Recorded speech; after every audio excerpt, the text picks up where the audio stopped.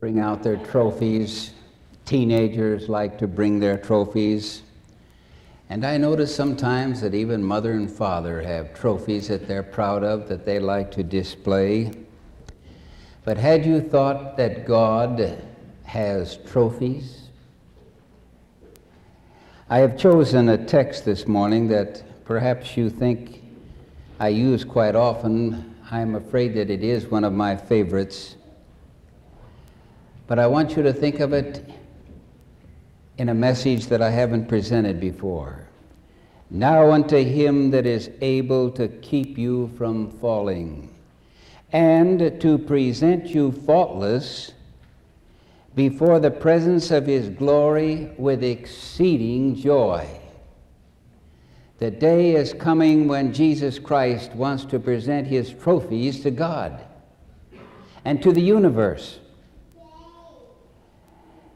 In our study this morning, I want to talk with you about one of the most joyful experiences that our Lord ever had while he was on this earth. And yet, at the same time, it was the most saddest moment that he had ever experienced. One moment the people were crying, "Hosannas, glory to God, the Son of David." And the next moment, we find everyone weeping, and we find Jesus crying aloud. Let's capture this picture. Jesus is seated on a colt. It's the first time in his life that he has decided to ride. Usually, in fact, he always chose to walk. Suddenly, as the disciples place him upon the donkey, shouts of praise and adoration reach to heaven. Why should this be? Because a man sits on a donkey. Thousands join the procession around this donkey as it goes up the hill of Olivet. Why? More thousands come out of the gates of Jerusalem to join in this great celebration. Why? Why are they shouting, "Hosanna to the Son of David"? What's it all about? I'll tell you, the King is coming. The cry is carried from hill to hill. It spans the valleys. It sounded in the streets of Jerusalem. The entire city is awakened and goes out to meet the coming King. And I mean thousands upon thousands. The disciples are beside themselves. This is what they've been waiting for 3 years. Could it be actually happening? Jesus is going to take the throne? But can you believe it? Amid this joy, the like this world has never witnessed, suddenly Jesus begins to weep. When the throne is just within his grasp, all he has to do is go just a mile or so, and he is within the city to be crowned. It's impossible. Why? Let me cut back and show you what happened earlier in the day. It is the first day of the week. It is Sunday afternoon, the final week that will end in the crucifixion of Jesus. And Jesus, at this time in the afternoon, is walking a stony path up Mount Olivet on his way to Jerusalem to attend the Passover feast. But it's a different week. He must draw attention to his coming crowning sacrifice. In just 5 days, his mission will be a reality. Every eye in Jerusalem must be upon the crucifixion. It must be the talk of every tongue. The prophecies that have been misinterpreted by the priests must be opened up and searched as never before. The true Messiah must be recognized, and converts must be multiplied by the tens of thousands. So Jesus gives a very strange, yet a strong command. You read of it in Luke the 19th chapter. He looked at his disciples and he said, "Go into that village over against you, in which as you enter, you will find a colt tied, whereon never man sat. Loose him and bring him to me." Such a request could only mean one thing. Jesus had now decided it was time to become the King of Israel. Apparently, he was going to follow the ancient custom used by royalty down through the ages when they accepted the crown. This animal had been chosen by kings one after another. In fact, prophecy had stated that this is what the Messiah would do, and it was written 500 years before. Zechariah 9:9, "Rejoice greatly, O daughter of Zion. Shout, O daughter of Jerusalem. Behold, thy king cometh unto thee. He is just, having salvation, lowly, and riding upon an ass, upon the colt, the foal of an ass." The disciples, when they saw what was happening, they began to tell everyone they met, "Jesus is going to take the throne. Jesus is coming." The word spread like fire throughout the city of Jerusalem. Enthusiasm was beyond description. Excitement. Although it was the time of the evening sacrifice, the temple became deserted. Meanwhile, as this procession has started, the disciples gently placed the Master upon the colt. No sooner is he seated than a mighty shout breaks forth of triumph. Christ is on his way now to Jerusalem. And wonder of wonder, the first time in his life, he encourages it. He is happy, you can see it. He is accepting their homage. The cries of celebration echo across the plain and across the valley. Jerusalem is electrified in anticipation. Palm trees are stripped as emblems of victory. The crowds from Jerusalem are now joining the procession. The temple trumpets are calling the worshipers to the evening sacrifice, but few, if any, respond. The priests are alarmed. They get together. Something has to be done quickly. The Pharisees rush from the temple. They forget the sacrifice. They climb Mount Olivet. Their authority has always been to suppress the people, but this time their threats are in vain. They decide finally to directly talk to Christ. They say, "Master, Master, rebuke thy disciples." But Jesus looks them in the face, and he answers, "I tell you that if these should hold their peace, the stones would immediately cry out." Never, never had there been such a triumphant procession. History records that thousands of famous conquerors returning in victory from battle have brought their trophies. Hundreds and hundreds of captives in chains to be sacrificed, to be blinded, to be tortured, to be killed, to celebrate their pagan joy. But take a closer look with me at this procession. The Savior in working with the Holy Spirit. The Holy Spirit has gone out, and by the hundreds, the trophies of Jesus have gathered to meet him as he rides the donkey. There are those of his captives who are now free. They are praising God for their deliverance. Nothing has ever been seen like this before. There are those there who were blind, who had to be led by the hand.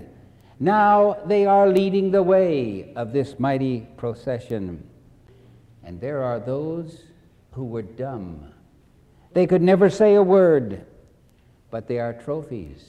Their tongues have been loosed, and they are mingling here and there, praising and shouting, Hosanna. And there are in this group of trophies those who were cripples, who could never walk. Some who had to be carried on beds, and now they are running here and there, bounding here and there among the crowd, praising God. They are the ones that are climbing the trees and tearing off the palm branches, waving them in victory. And there are little children, those who had been dying of fever, those who Jesus said, come unto me. And now they are running in around the crowd. They are filled with excitement, and they too are praising God for the health that they have. And in this crowd of trophies are those who had been captives of Satan, maniacs, devil-possessed. Now their minds are clear. They are going to this one and to that one, telling how they have been redeemed by Jesus Christ. And there are widows, and there are orphans, and there are the homeless, all telling the exciting works of mercy for them. And also in this crowd of trophies are those who were deplorable lepers, those who had to cry, unclean, unclean, and everybody fled. But now they are mingling with the crowd. They are showing the people where the fingers have grown out. They are showing the people their great sores that are healed. They are praising God, being saved from a living death. They are spreading their garments to walk upon them. But more than this are in this group. There are trophies here who had heard the call, the life giver. There are in that group those who have been raised from the dead. But take a closer look with me. Look who is leading the donkey. It is Lazarus himself. Lazarus, who had been in the grave for 3 days, who had seen corruption, and now he is restored in youthful manhood, leading the donkey up the trail. These were Jesus' trophies as he reached the crest of the hill. As they go over the top, Jerusalem looms in the foreground as they descend. What a sight! Peaceful in all her glory, bathed in the light of a descending sun. Her gilded temple towers high above the city, the golden dome pointing toward heaven. This is the pride of the Jewish nation, unquestioned in its magnificence, embellished in costly decorations. Even now, as you look from Mount Olivet, you can see that golden vine winding its way around those enormous pillars as it had been thus decorated. It is a never-to-be-forgotten scene. Amid all the shouts of Hosanna, of all the glory to God, the King is coming. But suddenly it changes. Look with me. Jesus is seated on the donkey, but he is weeping. His eyes are filled and clouded with tears and sorrow. His body is rocking to and fro like a tree in a tempest. Wails of anguish burst from his quivering lips. His very heart is breaking. Even the angels of God marvel. Their commander in tears? All the acclamation sees a strange phenomenon takes place. Instead of crying, Hosanna to God in the highest, everyone begins to weep. Israel's king to be in tears? Jesus is crying with unsuppressed agony. It's incomprehensible. Why? What's the meaning of all this? Could it be that just as he went over the top, he sees Gethsemane to the left? And there he knows that in just 3 days, God is going to separate himself from his Son. So terrible will be the experience that his heart will be crushed and he will fall dying to the ground. No. This is not for what he weeps. Could it be that right straight ahead he looks and there he sees the sheep gate? For thousands of years, the animals have gone through this gate to be sacrificed. And he knows that before the week is over, the mob will lead him through that very gate as the Lamb of God to be slain for the sins of the world.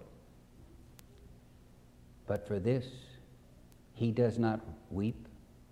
Could it be that he looks just a little to the right and he sees Calvary's Hill, where he will climax in that terrible death of crucifixion, with blood running down his back and from his head and from his hands and from his feet in excruciating pain? No, he is not intimidated by physical pain. For this, he does not weep. Wonder of wonders!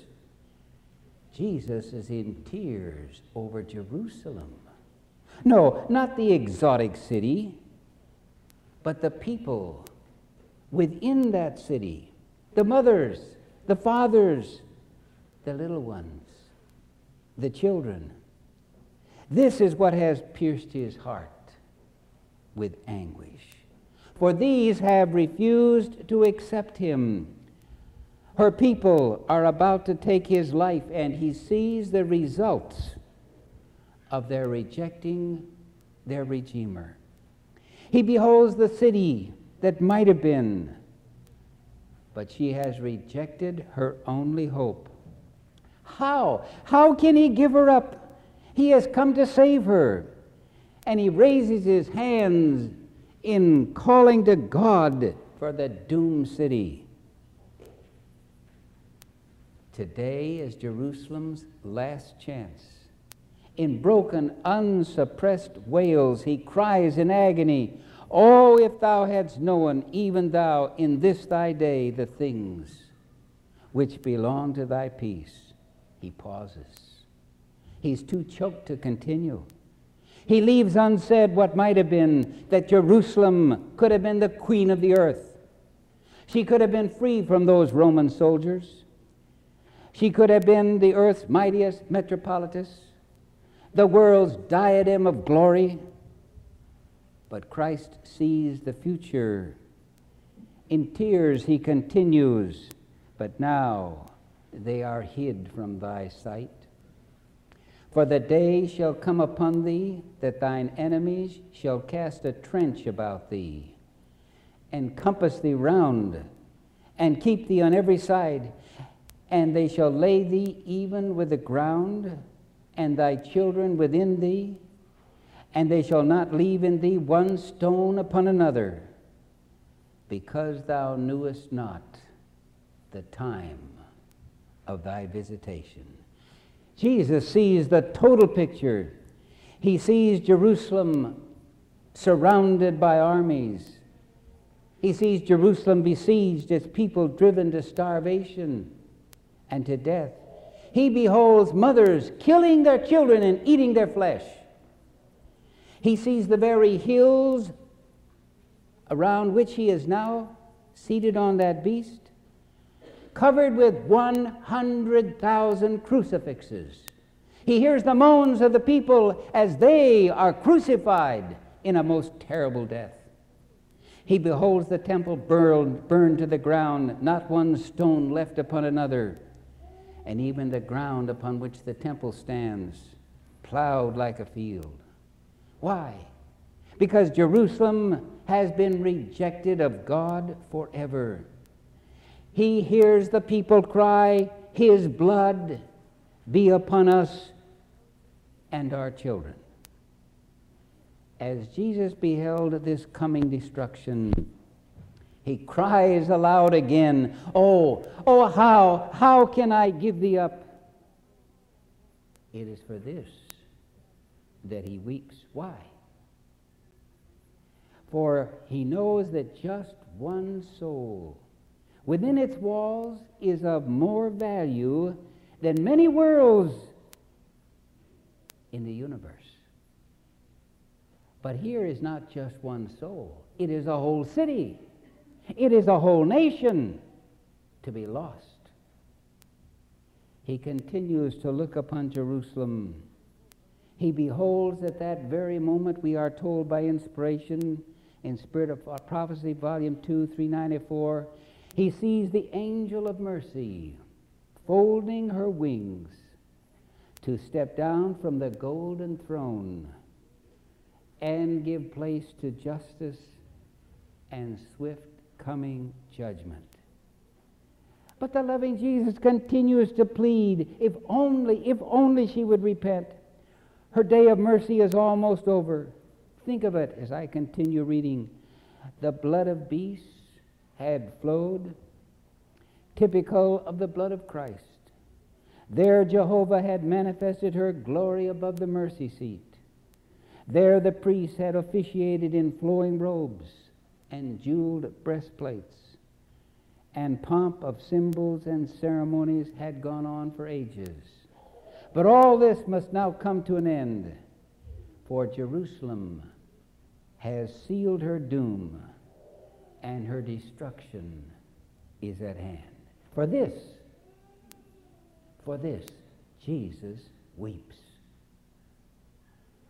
May I remind you that this was also a preview of the second coming of Jesus and the terrible destruction coming upon this earth's inhabitants.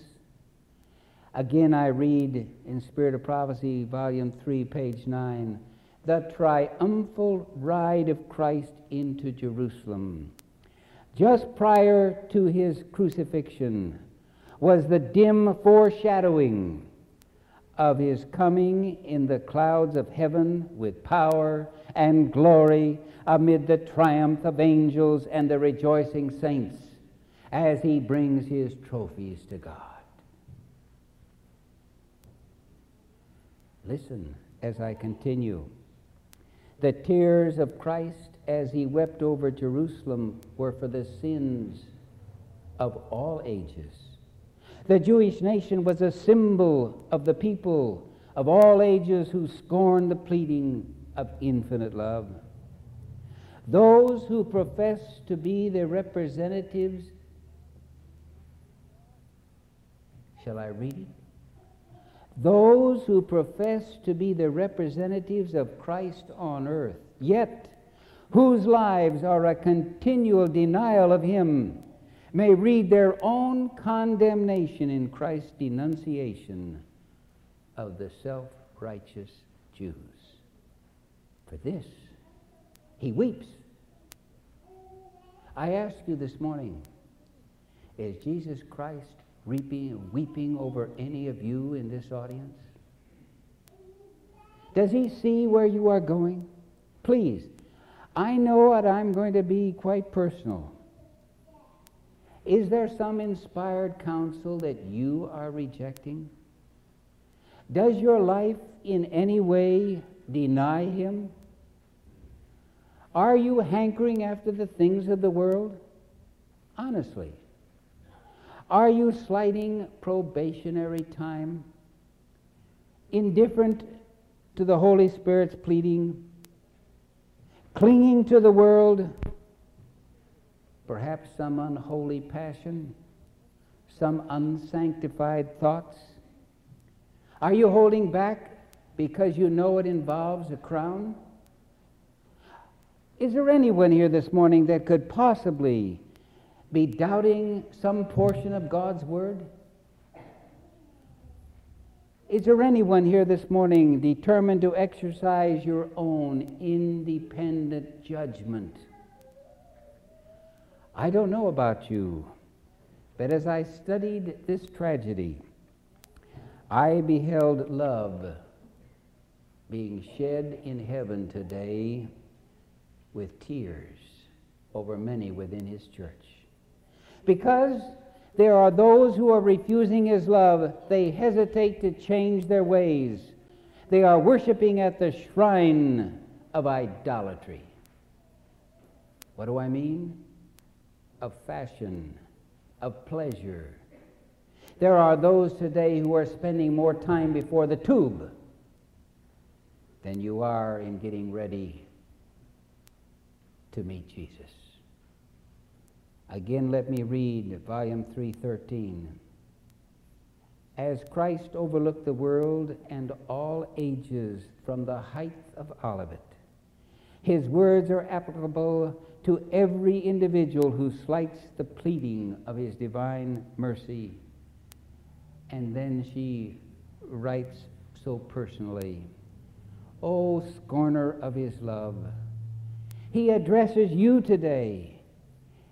It is thou, even thou, who shouldest know the things which belong to thy peace." You see, today prophecy is being repeated. Listen, I'm reading volume 3, page 14.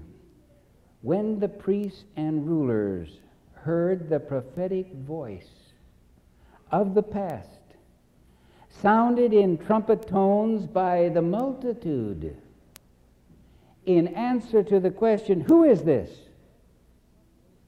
They, the priests, questioned if this were the Messiah. Even the multitude were telling the priests as they tried to hush them, they said, "Don't you know what the Scripture teaches?" And even the disciples quoted the Scripture to the priests, and he would have none of it. Why? I'll tell you why. I'll never forget hearing Elder Gilbert some years ago, who was in charge of the Jewish work of this denomination. And if anyone knew the Jews, he was a Jew himself, having been converted. He knew all about them. It was his life study. And he told from the pulpit that day how the priest took every promising young priest in his day and sent them to the pagan theological schools down in Athens so that they could come back and be called doctors in the church. And it was because they had become so wise in their own eyes, they thought they knew more than the Scriptures. Could this be what is happening today to this denomination? Is prophecy being fulfilled again? I read on, page 14. The long list of ancient authorities pointed forward to Jesus the Messiah, which was quoted by the disciples, but brought no reproof to their hearts. What were they telling these priests? They said, "Listen, don't you know what Moses wrote? He prophesied, it is the seed of the woman. He shall bruise the serpent's head." And they spoke to these priests of Abraham, their father. He is Melchizedek, the king of Salem, the king of peace. They spoke about Jacob. Did not he say he is Shiloh? They read from Jeremiah when he said, Jesus is the branch of David, the Lord our righteousness. They quoted Daniel when he said he is the Messiah. They even quoted the words which they themselves had heard at the Jordan when John the Baptist pointed to Jesus and said, "He is the Lamb of God, which taketh away the sins of the world." And then, of all things, they quoted the very words of Jehovah, which they themselves had heard from heaven, when Jesus had said this, when God had said, "This is my beloved Son." And yet, these leaders of Israel, being so wise in their own study, could not conceive the truth of the Word of God. Yes, as we look at these disciples today, we can read of Matthew, in which he said, I will come again. And of Mark, when ye shall see these things come to pass, know that it is near, even at the door. Of Luke, ye shall see the Son of Man coming in the clouds with power and great glory. And of the beloved John, this is life eternal, that thou mayest know thee, the only true God, and Jesus Christ, whom thou hast sent. And the most striking of all, the Apostle Paul, as Christ was once offered to bear the sins of many, so unto them that look for him shall he appear the second time without sin unto salvation. When Jesus Christ comes, he is coming for those whom he finds, few there be, that are without sin, for they have become overcomers. Are we without sin yet? I could spend hours reading to you from these red books how Jesus Christ overcame every temptation because he reached out and received of God the divine power that made it possible for him to have victory over every besetment. And he offers the same power to you and to me. If we will but accept it, if we will plead for it, ask and ye shall receive, he will give us the same power that we too can overcome every evil tendency in this world and be ready. For did he not promise to him that overcometh, in Revelation 3:21, will I grant to sit with me on my throne, even as I also overcame and am sat down with my Father in his throne. Why is it we are not hearing of this power in our pulpits today? We should be electrified with it.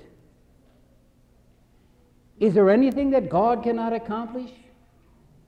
Why is it that our books are not preaching the wonderful power of God, telling us that there can be victory? But rather today we are being schooled in the theological schools of the world. We are being told that we must have excitement, that we must have drama. We are being given Babylonish music and celebration and nothing but emotionalism and false interpretations of Scripture, so that we become, as a people like the world, feeling it is only necessary to only believe, not to worry about obedience. That is legalism. That Jesus Christ kept the law for us, and that we are no longer under the law because we are saved by grace. Partially true, but they do not tell us the conditions. Therefore, you can sin till Jesus comes. But he says, I'm coming to those who are without sin, who have been sealed and who are ready to meet Jesus. I ask you, are you getting ready today? As a servant of the Lord, I just can't help but feel that time is so short, and that every message given today ought to be of encouragement to our people to reach out and take the power of God and to be ready. His coming is so soon. I feel like Jesus. Oh, why will you perish? Is Jesus weeping over any of you? Seek ye the Lord, we're told in Isaiah 55, while he may be found. Call ye upon him while he is near. Let the wicked forsake his way, and the unrighteous man his thoughts, and let him return unto the Lord, and he will have mercy unto him. And to our God, for he will abundantly pardon. In the name of Jesus this morning, I plead with you. Why don't you determine to be a trophy for God? Why don't you determine to receive of his power, and like those people on Mount Olivet, tell everyone of the power that God has given you in victories of your life? Are you covered? Any of you here this morning with the leprosy of sin? Today, if you are willing, he can change you like he did those trophies back there. He can wash you and cleanse you, and he will place his own garments of righteousness upon you, that you can be a trophy, pure and spotless, to accompany Jesus when he goes back to heaven. Have you been enamored lately with this new theology, drinking of the wine of Babylon, becoming intoxicated, to believe that religion is excitement and that you have freedom to do as you please? Jesus wants to make you a trophy this morning. He wants to give you divine power, power over sin. Are you crippled today with any bad habit? Listen, friend, this God is so mighty. His power is so strong that he can give you victory. If it's liquor, you can have it this moment. Is it tobacco? You can have it before you go out this door. Is it drugs? Is it some evil passion? There is nothing impossible with my God. Nothing. You can be changed. You can be surrounded with heavenly angels. You can be in that great procession soon that will go from this earth to the New Jerusalem. And you can shout and triumph in the wonderful Jesus Christ who makes it possible. Is there anyone here this morning unable to share your faith? Oh, you just feel that your tongue is tied. Could it be that you have nothing to talk about? That you have never experienced personal victory? I want to tell you, in Jesus Christ you can become a trophy so that you can go down from door to door in this community and tell everyone of the glorious things that God has done for you. He's looking for trophies today. Laymen, who will arise and finish this work and preach this everlasting gospel, that people will be ready to meet him. Is there one here just now who has been so filled with sin, so contaminated, that you are spiritually dead, that you need to hear his wake-up call? You may be so dead in sins this morning, but like Lazarus, if you will just listen, he will call to you and you can come forth and he will change you immediately into a new life, a life for Jesus Christ. You too can be a trophy, so near to Jesus that as Lazarus led that donkey to Jerusalem of old, you can lead the 144,000 in praises of adoration as you lead Jesus to the New Jerusalem. I want to tell you, he's coming soon. Are you ready for this procession? Can God this morning claim you as a trophy? Now, today, unto him that is able to keep you from falling and to present you faultless before the presence of his glory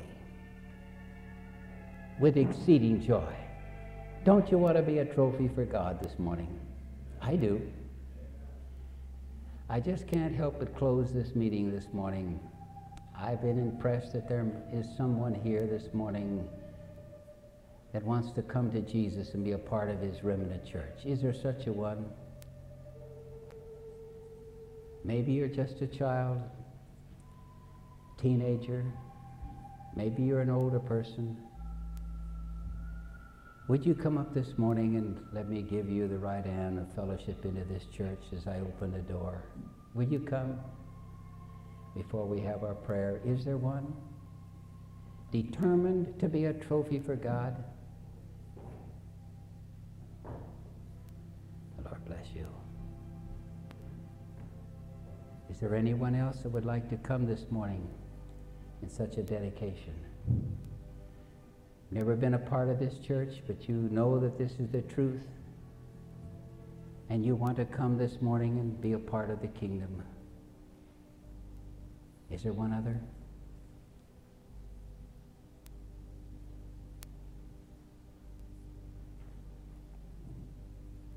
As God looks down upon us today, He loves us. He wants to help us. He calls, "Come unto me."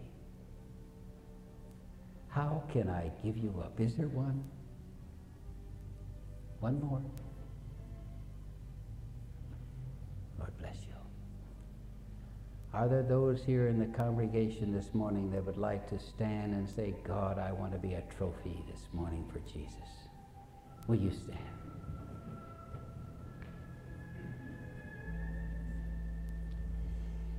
Heavenly Father, in the quietness of this sanctuary,